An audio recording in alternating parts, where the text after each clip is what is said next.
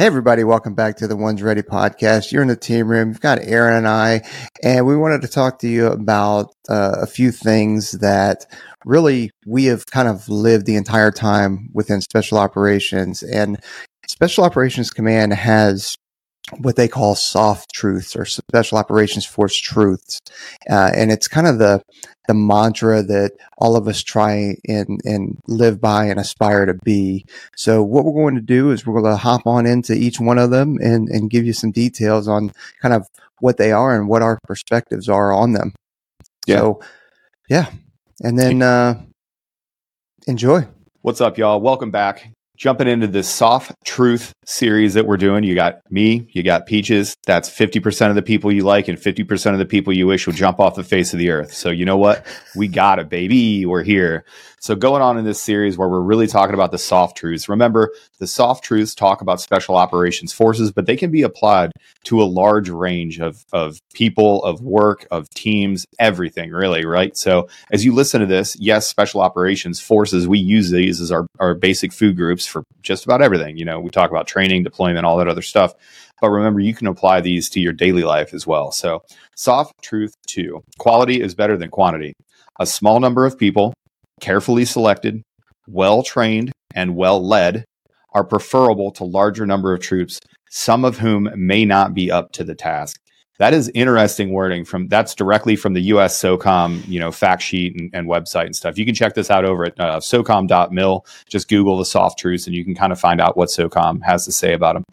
But there's some words in here and I kind of want to break this one down. It's a shorter soft truth, right? And to us, it's apparent. To us, this one, you're like, yeah, no kidding. Quality is better than quantity, right? But I really want to break it down because it's actually for a short sentence, for a short description, it's packed full of stuff, right? So a small number of people carefully selected. Immediately, you go to the selection process, right? Like what does that mean to you? Carefully selected. I think it means that there are programs and mechanisms set in place to assess and I think go back right to the attributes that we are looking for. And those aren't common to Air Force Special Warfare. Those are common from the tier 1 units all the way through the tier 2 SOF, right? And there's the number one that is they're all, you can consider them foundational, but there is the one that everybody will cling on to and go, okay, everything else hangs on this, and it's trust and integrity. That is it, right? If you have that, the rest can be kind of worked on, but without trust or integrity, like the rest they're pointless to even have. Which is why it's one of the attributes that we go after, and then you start talking about the teamwork, and I don't have it in front of me, so I can't rattle them off real quick. Right. But I mean, you've got to find the people that are the right people willing to do some of the things that we have to do. There are so many books on this. Simon Sinek talked specifically about SEAL Team 6, so the dev group guys. So he talked specifically about those dudes. And he said, I talked to this guy and said, how do you select your people? And he said, we select for character, not competence. You can be the best shooter in the world. You can be the best SEAL in the world. It doesn't matter. I need character on my team. I need people that are going to have those attributes, that trust, that grit, that coachability, that trainability, that teamwork, that leadership, that accountability, all those things. Really, it comes down to, and I'll link it here just because I think it's funny, but being a good dude and putting out, right? You would be shocked how much, I would rather have, like, let's say I have 2 operators, right? One is the world's best operator. They're essentially Jason Bourne. They look the part, they walk the part, they're constantly good, but they are a pain in the ass to deal with in the team room, right? And then I got another guy that's like an 80% Jason Bourne, right? Always doing what he's supposed to. He's in good shape. He messes up on skills every once in a while, right? Like he still needs coached, he still needs trained, but he's humble about it. He understands that he's got some shortfalls and he gets along really well with the team. Guess who I'm picking? I'm picking the second operator 100% of the time. Every time. Every single time, because you live and breathe with that human all of your life for, I always use the Vegas example. You know, we deployed 4 times in 4 years out of that unit. It was like clockwork. We would deploy for around 4 to 6 months. We would get back home. There was like 2 months worth, 1 month worth of, kind of leave and then getting back into it. Then another month of, no kidding, figuring out your training plan. Like we'd been working on it, obviously, long before that. But then you were right into it. You were right into, 4.5 really solid months of training. And then we were out the door again. And it was with the same team. So, 7 months a year for 4 straight years, I was in a tent divided by a piece of plywood with the same 12 guys. That's what it was. Those ones, I think totals like 23, 23 folks on that troop at that time, 2 shifts a day. I mean, I saw the same 23 people, I spent a lot of my life constantly. And we had imagine, putting yourself in that scenario. The quantity was very, very small. So that quality had to be high. And to link it into the selection model, that's what we're looking for. That's why we put so much time, attention, money, resources, and why we hang our hat on the selection.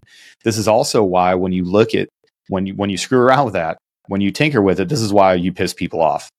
This soft truth, more than any other one, when you start tinkering with the way that we select people, you start having some very, very strong feelings about that, because it's almost sacred in the ritual. Every tribe has rituals, right?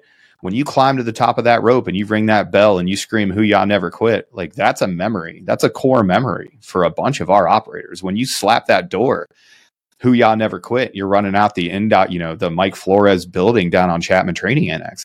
When you're when you're doing push-ups, because you don't walk on the green feet. You just don't. You walk around them. It doesn't matter what it is. Those rituals become part of people's core memories, right? And it's all about selection, carefully selected. And I like that SOCOM put carefully selected in there, because it implies a rigorous process. It implies a deliberate aspect to what it is that we do. So moving on here. Well, carefully. Wait a second. I got something about that real quick. Oh boy, hit it. No. My bad. Sheesh. No, but it's exactly why there is kind of mutual respect across the SOF communities, whether it's NSW, USASOC, AFSOC, the Raiders. Great is point. that we all know that at some level there was it was kind of your ticket to play, your pay to play is you had to go through some kind of selection, so that we know that when things do get really bad, you're not just going to like turn and run away. Like you're in it to win it. And there is that mutual respect. That's why, as a CCT or a JTAC qualified CCT, I was able to attach to numerous teams, because they all knew, all right, well, at a minimum, this dude is just not going to get up and run away. He's in it to win the entire time. And then there is that quote, and sometimes it's cheesy to read, sometimes it's not, but the, dude, I couldn't even pretend. Heraclitus. The Heraclitus. Yeah, the quote, "Out of every 100 men, 10 shouldn't even be there. 80 are just targets. 9 are the real fighters, and we are lucky to have them, for they make the battle. But that one is a warrior, and he will bring the others back." Like, that is said a lot, and it can be kind of cringy, but if you actually look at it and kind of dive into what it says, like, that's what we're getting after. Right. That's what that soft truth number 2 is kind of getting after. And if you think about it, you just described selection. And that's why the attrition rates are so high. We ain't looking for those 9. We're looking for that 1. 10, 80 are just targets. And that sounds a lot like an 80% attrition rate, doesn't it? Sounds a lot like how we cull the herd. And I'll tell you what, like and great point, having the counterpoint with the other soft dudes. We may have our little tribal differences and make fun of Green Berets, and people make fun of us because we're in the Air Force, and we even make fun of ourselves inside of our little tribes. But when the fecal device impacts the oscillator, you can look to your left and your right, and like, I don't know what it takes to be a ranger. I don't know if I would have been a good ranger, but I know that they absolutely carefully select the right individual to be in the Ranger battalion. And I know when I look at a Ranger team leader, that guy knows more. He's forgotten more about tactics than I've ever known. Yeah. That's not my lane. I love tactics. I study tactics. I like them, right? Like it's a pursuit for me. I don't hold a candle to their youngest team member. Those guys crush it. And you look across the board, the Ranger medics are amazing. The SEALs are great at what they do, but the baseline is everybody can kind of look at each other and go, hey, I may not know what you did at Buds, but I know what that feels like. I know what that selection feels like. Right. Because I've done that too. And they look at you and they do the same thing. No, and it's exactly why when you see somebody with a Ranger tab, you're like, okay. Yep. You respect. It's same when you see somebody with a dive bubble. You're like, yep. Oh, they've been through some shit. Yep. I know what that feels like. Yeah. So I like that they put this one in here too. So they don't just talk about, quality is better than quantity. They talk about carefully selected, well-trained. We talk about training all the time. My favorite quote about training is, we only do in SOF, we do things two ways. We do it the right way and we do it again. And there is no other option. You do it the right way and then you do it again. CZ, the SEAC, we had him on. One of his favorite quotes that I've always, he's been saying this since he was an instructor of mine, literally 15 years ago, whatever it is now. Oh, wow. 18 years ago now. Holy crap. Anyway, he said that professionals will practice, amateurs will practice a task until they get it right. Professionals practice a task until they cannot get it wrong. That's what well-trained is. Well-trained is you have done something so many times, you were so efficient at it that you could not screw it up if you tried. That's what well-trained is. And the whole reason why is so that because most plans don't survive first contact, right? Mm-mm. So you are going to fall back on your lowest level of training. Another great one. Shout out to CA. One of my mentors is, he would say he was a huge fan of blunt force repetition. And if you did it perfect, if you did it completely right, he'd be like, great, we're going to do it again. Because you never rise to the occasion. You sink to the level of your training. Mm-hmm. It's a great quote. They go on to say well led, which is very important. And I love that they put well led in here because it implies from all levels of leadership, like to lead SOF forces. The dirty secret about this is in every single service across the entire DoD, there is a level of leadership that is not a SOF guy. You are going to get to a point. It's not all SOF. Like we're not our own command. We are our own command, but oftentimes the people in charge of that command, the people in charge of making those decisions, at some point, it's not a beret wearer. It's not somebody that's gone through selection. It's not somebody that's ever had those experiences as a SOF operator. The SOF forces need to be well led. And that's agnostic as to what your job is. For us in the Air Force, we get to a point where inevitably a pilot is telling us, hey, you guys are going to deploy this way. Here's how we're going to spend our money or whatever. It doesn't matter. Quality is better than quantity, and we need quality leaders that can lead the SOF force as well. Mm-hmm. Yeah, I got nothing on that. That's you said it perfectly. You're right. Inevitably, you at a certain level, it will not be a SOF dude, which is fine, right? It just needs to be a good leader because being a good leader in SOF does not mean that you have to have done all that, right? It's just kind of going back to those characteristics that we talk about, those attributes, right? Mm-hmm. Yeah, trust, absolutely. Transparency, communication, teamwork. It just goes on, and that translates well outside of our arena. You dang right. And it ends with here. This is one of my favorite things about the SOF truths is that they're blunt, they're honest, and they do not give an F about if you feel some type of way about it. And truth 2 ends with, so, I'm going to read the entire thing and we're going to focus on the end, but quality is better than quantity. A small number of people carefully selected, well-trained, and well-led. And this is the end part that we're going to talk about, are preferable to larger numbers of troops, some of whom may not be up to the task. That's a fantastic way to end that truth because it says these small teams, a small number of people, carefully selected, well-trained, and well-led. Okay, that's your team. Carefully selected, well-trained, and well-led. that group of people is preferable to larger number of troops, some of whom may not be up to the task.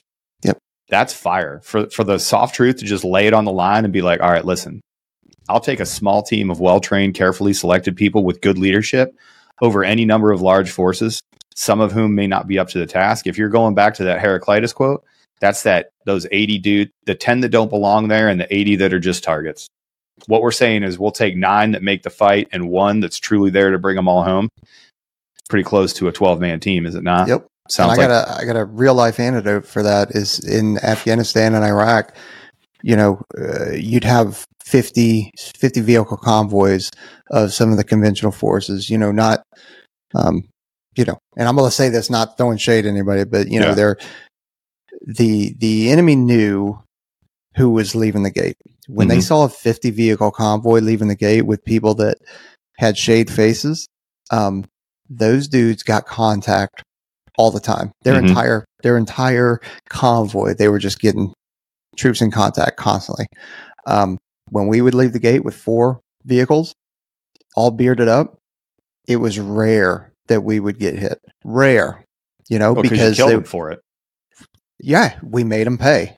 And the amount of firepower and the mentality of like, okay, we're just going to kind of ignore you. You can hit us, like, okay, whatever. And it was like, as soon as something happened, it's like everybody's, and now there's A-10s or something, or F-16s or something like that just coming in. And it's just a different mentality, and they recognized it. Yeah. Well, that was actually, people don't realize this, but that was actually the start of a very important tactic that lives to this day. And it's called fuck around and find out. And that's old old philosophizers, fuck around and find out, my guy. But and if you look at some of the things, like when you talk about, some of the other examples of that, and I brought it up, and I think the soft truths one, but when you start looking at what ODA 555 did in Afghanistan, they were put in there with a combat controller and an ODA team, the triple nickel. The war planners and the smart dudes at war thought it was going to take us a year to take Afghanistan. They thought it was going to take a year to break the Taliban. There were actually people, generals, telling ODA 555 to stop being so efficient, because in the course of 90 days, they decimated the Taliban. And it was 12 dudes. They made movies about it, but it was 12 guys, right? The 12 strong event, horseback soldiers riding around, Will Markham staying up for days on end, just decimating. Art Decker just killing dudes. Just killing dudes. Good for you. But when you look at it, like, that's why quantity is more important, or quality is more important than quantity. If you have well-trained dudes, well-led, carefully selected, that's always going to be preferable to a larger force of people that aren't supposed to be there. That's why we have soft truth too. That's it. That's it. Yeah.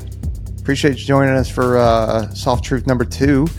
And then soft truth 3 is right around the corner. So don't forget to like and subscribe. Appreciate you joining us.